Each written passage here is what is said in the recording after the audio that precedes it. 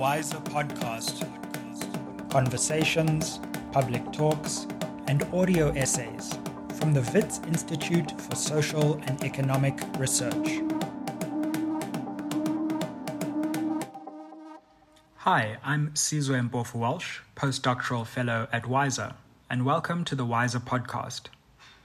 Sean Lavery is lecturer in the Department of English at the University of Pretoria and researcher on the Oceanic Humanities for the Global South Project, based at WISER.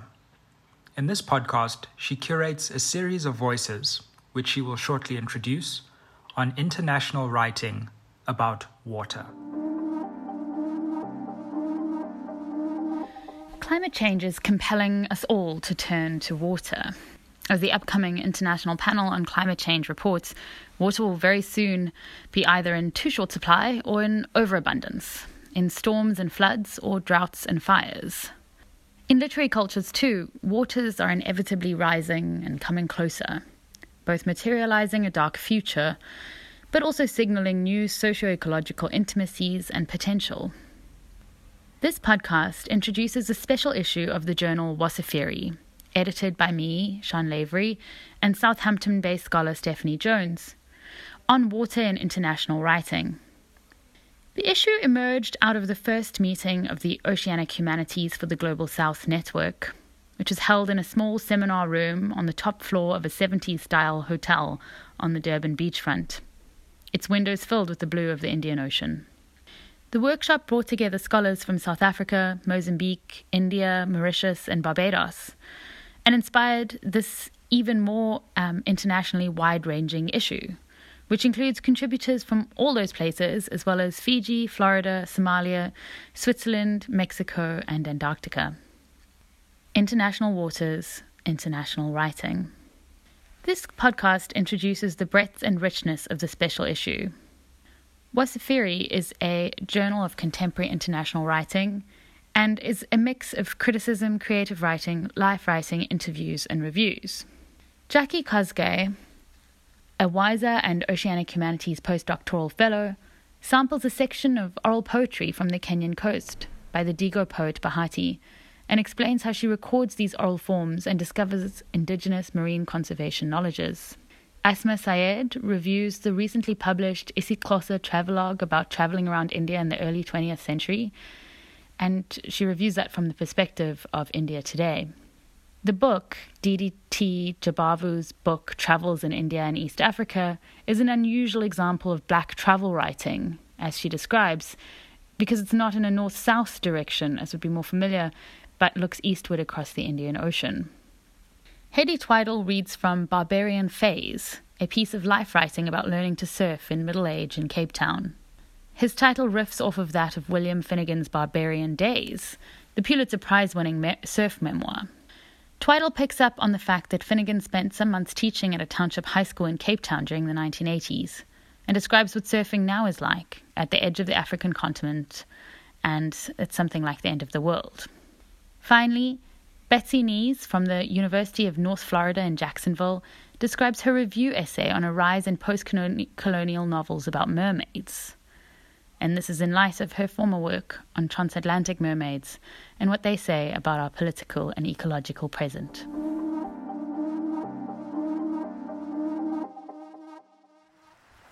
Isikizeni kauli, muzibadili tabia.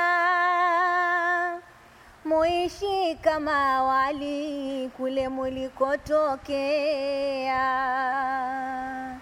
Kwa maana jambo hili la kera linaudhia.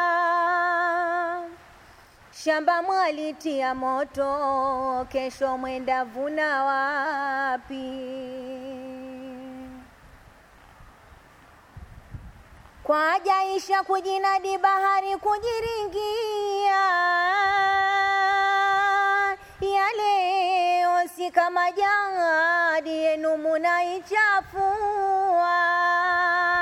Punguzeni ukaidi twendako twajaumia. Shamba mwalitia moto.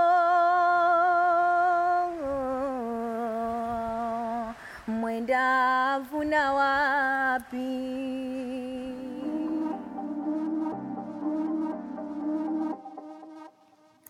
That is the musical voice of Bahati Ngazi as she performs a Swahili oral poem on marine conservation, one of the many topics she addresses in the hundreds of poems she has composed over the years. My first encounter with Swahili oral poetry, and that is also the first time I met with Bahati Ngazi, was in 2016. At the time, I was an MA student. When, in 2018, I embarked on my PhD research on local experiences of the sea on the Kenyan coast, I instantly thought of working with Bahati because I had previously sampled her poetry and had found it to be infused with unique coastal sensibilities. I also met a sailor and a diving fisherman, both of whom I interviewed alongside Bahati. All three come from the Digo community belonging to the larger Mijikenda group on the Kenyan coast. From interviews that I held with these three, I deduced multiple dimensions of the sea. Of interest are two interconnected dimensions, the spiritual and the ecological. In a nutshell, the Digo believe that sea spirits are the protectors and guardians of the sea, and so they conserve the ocean not just because it provides for them, but also because it is where the sea spirits that they revere live. For this paper on marine conservation, I used 2 of 8 poems that I recorded with Bahati. One of the poems, a taste of which we just had, is titled Shamba Mwalitia Moto, which translates to You Set the Farm Ablaze. In this poem, and as the title suggests, Bahati likens the sea to a farm. This imagery works in 2 ways. It reminds coastal people that their present actions towards the sea will directly impact on the ability of the ocean to cater for their future needs. It also allows people from the hinterland to understand the critical role that the ocean plays in the lives of the shorefolk, which is important because conserving the ocean is not the responsibility of coastal communities alone. Those on the hinterland also have a role to play. Most of the other poems that Bahati performed focus on the spiritual dimension of the sea, which I am currently working on, and so I will engage with these other poems further in the future.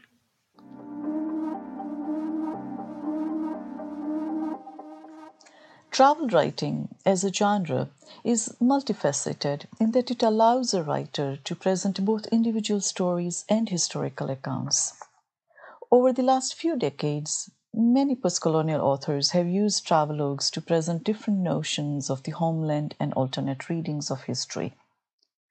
Travel allows these authors to engage with the world that they see, as well as to identify themselves in ways they had not thought about before.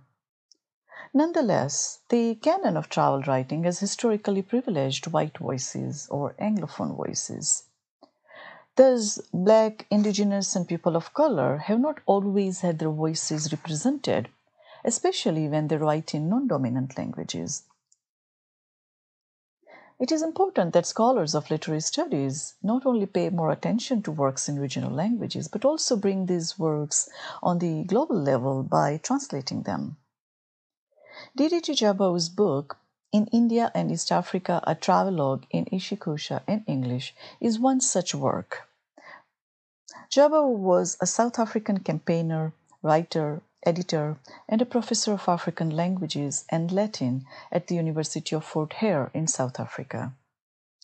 His travelogue was first published in 1951. It covers his 4-month trip with his friend Manilal Gandhi, one of the sons of Mahatma Gandhi, to attend the 1949 World Pacifist meeting in India, traveling from South Africa to India via East Africa. Jabau's narrative provides readers with a new vantage point from which to reconsider the cultural and political landscape of India, South Africa, and East Africa in particular, but also the Indian Ocean region in general. When I read the book, many questions came to my mind, and I want to share some thoughts with you. Now, one question that has steered my research lately is posed by Gaurav Desai in his book, Commerce with the Universe, Africa, India, Afrasian Imagination. Desai asks, what happens to our understanding of Africa, its history, its sense of identity, its engagement with modernity, and the possibilities of its future if we read its long history as an encounter not only with the West but also with the East? Interesting question. Jabau's book is especially interesting for me because it focuses on India, but it is a voice of a non-Indian observer and thus provides a perspective which is different from somebody who has direct ties with India. And now here I am reminded of the work of African-Indian Canadian author M.G. Vasanji, whose works have been a focus of my research. One of the travelogues that I enjoyed thoroughly is Vasanji's A Place Within Rediscovering India. This travelogue covers Vasanji's multiple visits to India from 1993 to 2003. The book recounts Vasanji's India travels mostly on trains and buses from Delhi and Shimla in the north to Kanyakumari in the south, to Calcutta in the east, and to the western province of Gujarat, his ancestral homeland. Now, this travel memoir captures Vasanji's personal story while simultaneously providing an account of India's history, a complicated web of myths, folklore, religious tensions, and particularly significant episodes of communal harmony and discord, all woven into India's colonial past and post-colonial presence. The travel, in essence, is Vasanji's attempt to reclaim what he calls ancestral mythical memory of India and to understand India, which he says he finds at once so startlingly familiar and yet so alien, so frustrating and yet so enlightening and humbling, so warm and friendly, and yet so inhumanly cruel and callous.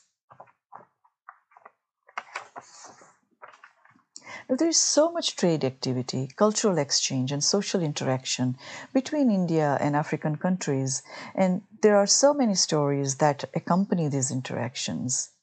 But not all are available to us at times because Eastern voices have not been centered enough, or because those narratives were written in regional languages and have not been translated into some of the hegemonic languages. Think about this. We know so much about the West and its dealings with the East. The colonial project has led us to think about these encounters, which are also mostly written by Westerners. But we also need to think about the other side of the story, that is, the dealings of the East with the East. The two works that I just mentioned intertwine in interesting ways. Chabot's work also situates East-to-East relationships and prompts us to think about India's relationship with African nations. Similarly, Vasanji's travelogue furthers our understanding of the travel across the Indian Ocean. These works by two men from two different countries, two different times, and written in different languages, bring to us the stories of crossings across the Indian Ocean.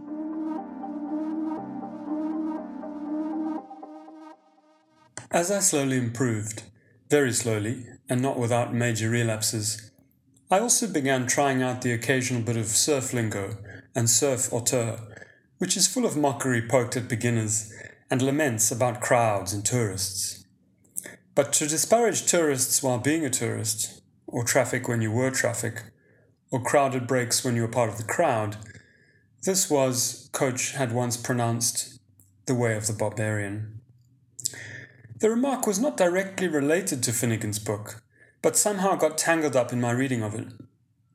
Spending a lifetime searching out the greatest breaks in the world, and then writing about it, and then winning a Pulitzer for it, Finnegan has to reckon with the paradox at the heart of surf culture, that the mythic quest for the perfect, uncrowded wave inevitably contains, when photographed or written or bragged about, the seeds of its own downfall, surf tourism.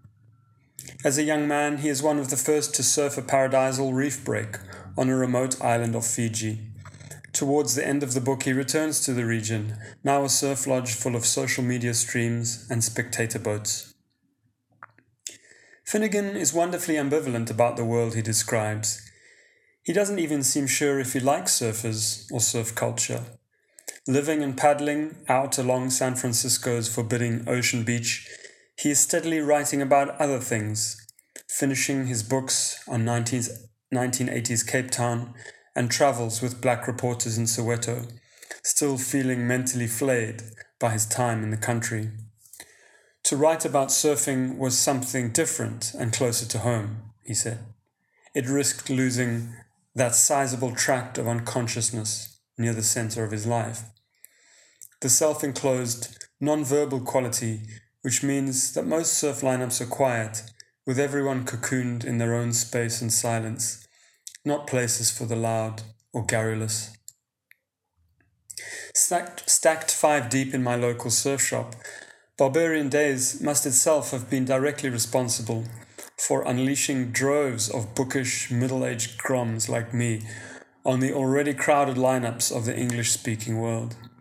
And it is, of course, within the surf shop that such contradictions reach a particular intensity, since they are run by locals who are resentfully kitting out kooks from the Hawaiian kook, meaning shit.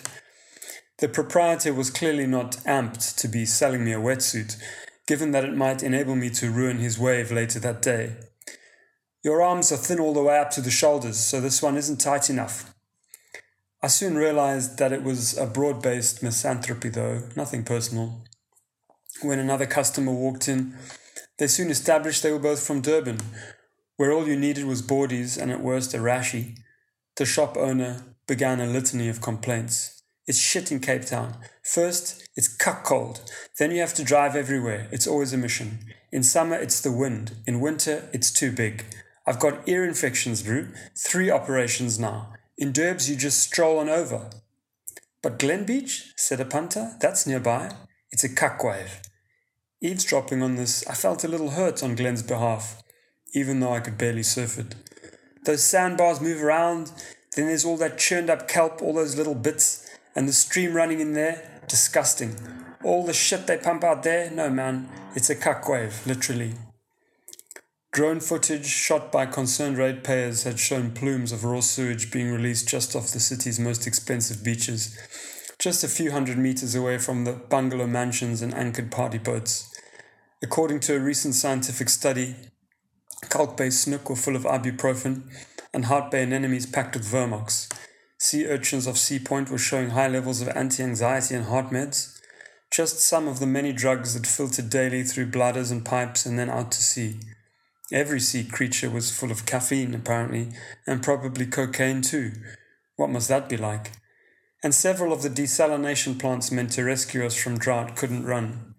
On the Atlantic coast, the water in the docks was too polluted. On the Indian Ocean side, the problem was algal blooms and red tides. Despite knowing all this, I somehow still retained my idea of seawater as a healthy, bracing, salty tonic, right up until the session when Alex brushed his foot against a rock in Glen and walked out with an inflamed toe, so angry it was squeaking. Only swift medical action saved the digit, or even the foot. The staph infection required hospitalization, and he was on crutches for a while. After Glento, he was more ready to dial things down a little, and we began leading surf outings for the kids from Philippi and Marcus Garvey. We would wade out into the shallows with 2 or 3 shrieking, terrified, delighted children attached to us and try to stand them on a foam board, while also scanning obsessively to make sure that none of the others were being dragged out or under. Often we had to cut our sessions short because one of the assistant teachers would find us and say that people were throwing stones at Golden Arrow buses on Eisleben Road, or the tires were burning near the school gate, and it looked like it might get worse, so we should go now. I half suspected they were just bored waiting on the shore, but we would then drag everyone out of the water and the wetsuits and back on the bus. Then we might paddle out to the back line for our own session, and the quiet and self-enclosure would return. Thinking back to that melee with the kids in the white water, touch and go at times, I realized I'd never been clutched so hard by anyone.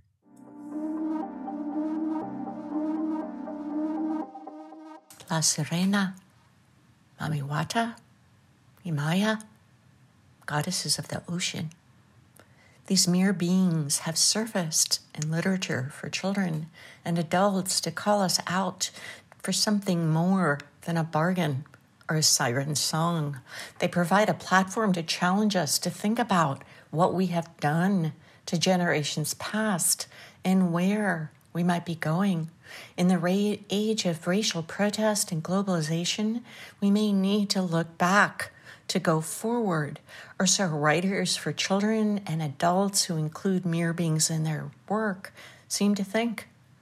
Take, for example, the role of sea spirits in the field of Caribbean children's literature. Grenadian Richardo Keynes Douglas, Freedom Child of the Sea, illustrated by Julia Kukova, an Afro-Caribbean boy with scars covering his tiny back, rescues a drowning man. The spirit child who lives under the sea was born of a mother who was tossed overboard during the slave trade. He can only return to land when young readers learn to live together. In the Jumbie series that opens with the 2015 book, The Jumbies, Trinidadian American Tracy Baptiste relies on mermaids and Mama Delot to teach readers about the Middle Passage. Her mermaids carry the young protagonist against the sea to Africa, passing skeletons chained to a slave ship's beams, rotting on the ocean floor. In addition to engaging in transatlantic histories, can such merbeings also help young readers think about caring for the ocean? Curaçaoan St. Martin writer Loki Morales, in her 2008 book, Marina, features a mermaid and a merman who meet between the waters of Curaçao and Venezuela to teach young children to keep the ocean clean. Amidst worldwide outcries for racial justice and protests against climate change, fiction writers, even those writing for adults, turn to mirror beings to promote social and ecological change. For example, reviewed in this issue, U.S.-British-based author River Solomon in 2019 novel The Deep turns to mirror beings to imagine what would happen if pregnant women thrown overboard during the Middle Passage gave birth to a new species who could live underwater. The author rides the waves of Afrofuturism to think about how we can undo cycles of domination. Is it embedded in our gender relationships or sexual orientation? What would happen if we all had multiple and non-oppositional sexual parts, or if we could even mate across species? Solomon uses such fare to think about why we recycle patterns of oppression. Capetonian Lytton Francois Berger turns to the Inuit mythology of Sedna, Mother of the Sea, combined with a contemporary romance plot to raise our environmental awareness in his 2020 novel, She Down There. A marine biologist by trade, Berger has made it his life mission to protect the sea. His mixed Indigenous French-Canadian protagonist, Claire Lutrisquet, escapes her controlling white lover to hook up with a South African diver, Klaus Afrikaner, to break up an illegal fin trade and support oceanic research in Mozambique. As an underwater photographer, Berger lights up his love affair with the sea, not unlike Craig Foster in his mesmerizing 2020 film, My Octopus Teacher. Both cast the same reverent glow towards all things oceanic. You'll need a beach chair for this long but breathtaking story. A third novel, Monique Rafi's The Mermaid of Black Conch, published in 2020, rides this post-colonial wave.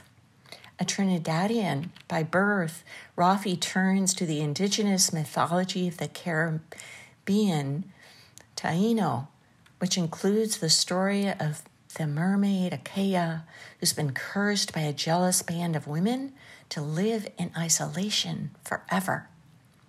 Here, you will not find the white slavers of Solomon's The Deep, or people like Claire's late fiancé interested in acclaim for his ecological work and She Down There. Instead, you'll find a ruddy-faced U.S. fisherman who has come to the Caribbean for a tournament. He catches a Achaia hook piercing her throat. She's worth a lot of money, he figures, potentially from a museum, echoing the history of capturing and killing indigenous people. Thankfully, a lonely, dreadlocked islander named David Baptiste finds her and takes her down off the hook before it's too late. You toss in a white Creole-speaking woman and her dark-skinned lover, Life, You've got human vulnerability and love percolating in this interracial, interspecies romance. Maybe we should consider saving the planet we live on and embrace our shared worth. In the process, we might learn to love someone or some being so that the shackles of hierarchy crumble in the dust.